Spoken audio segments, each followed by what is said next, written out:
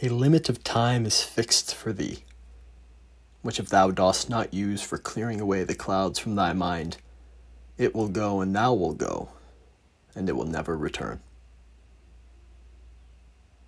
Becoming aware of ourselves, investing into understanding ourselves and our thinking is a key activity for us to live well and to live fully, and to also deal with everything that comes across us in our lives. Anything we interact with, any person with whom we interact.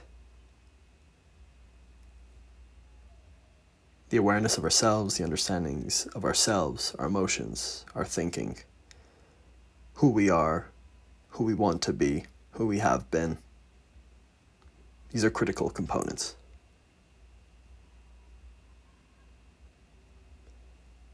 Marcus Aurelius goes on to say later, "Those who do not observe the movements of their own minds must of necessity be unhappy."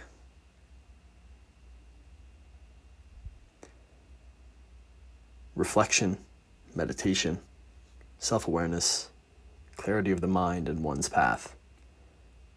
Emphasizing these things and investing into them provide a recompense of a meaningful life and of contentment.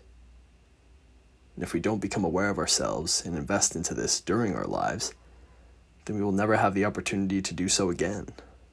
We will only know a life of having a clouded mind and a life of not knowing ourselves.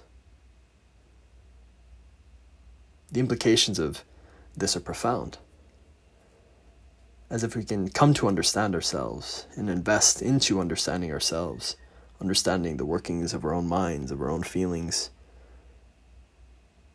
of how others interact with the way in which we act.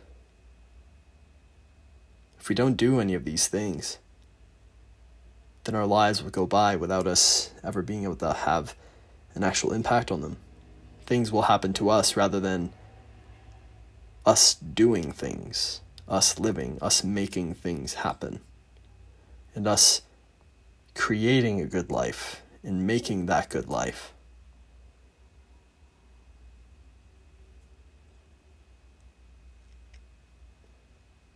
This capacity for reflection, to understand the self, to dive into the self, it is so key. And clearing away the clouds from the mind is an activity which brings about such meaning, such contentment, and such capacity to live well and to do good in the world.